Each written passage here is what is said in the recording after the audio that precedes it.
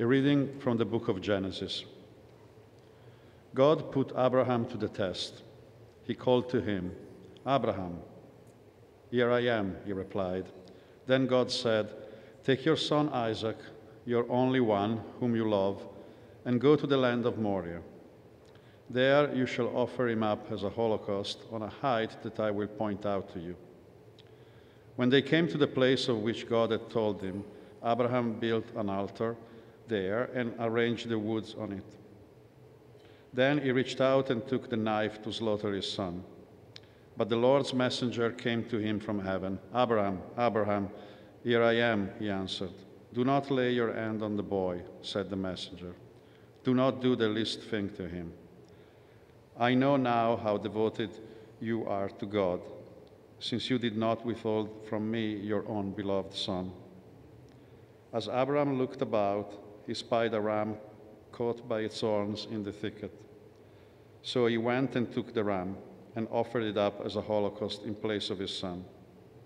Again the Lord's messenger called to Abraham from heaven and said, "I swear by myself, declares the Lord, that because you acted as you did in not withholding from me your beloved son, I will bless you abundantly and make your descendants as countless as the stars of the sky and the sands of the seashore. Your descendants shall take possession of the gates of their enemies, and in your descendants all the nation of the earth shall find blessing. All this because you obeyed my command." The word of the Lord. Thanks be to God. A reading from the letter of St. Paul to the Romans. Brothers and sisters, if God is for us, who can be against us?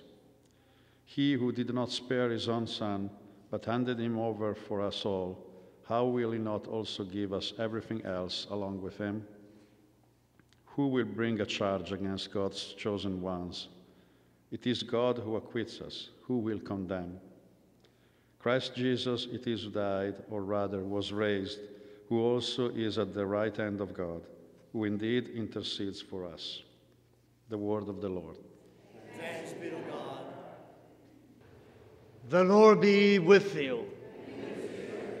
Reading from the Holy Gospel according to Mark.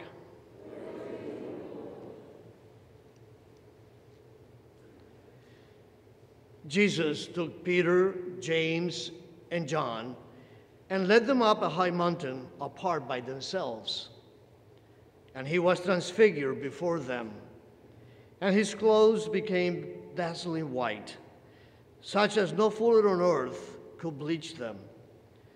Then Elijah appeared to them along with Moses, and they were conversing with Jesus. Then Peter said to Jesus in reply, "Rabbi, it is good that we are here. Let us make 3 tents, one for you, one for Moses, and one for Elijah." He hardly knew what to say. They were so terrified. Then a cloud came, casting a shadow over them. From the cloud came a voice, "This is my beloved Son. Listen to him."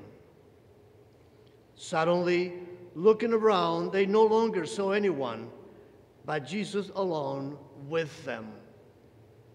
As they were coming down from the mountain, he charged them not to relate what they had seen to anyone, except when the Son of Man had risen from the dead. So they kept the matter to themselves, questioning what rising from the dead meant.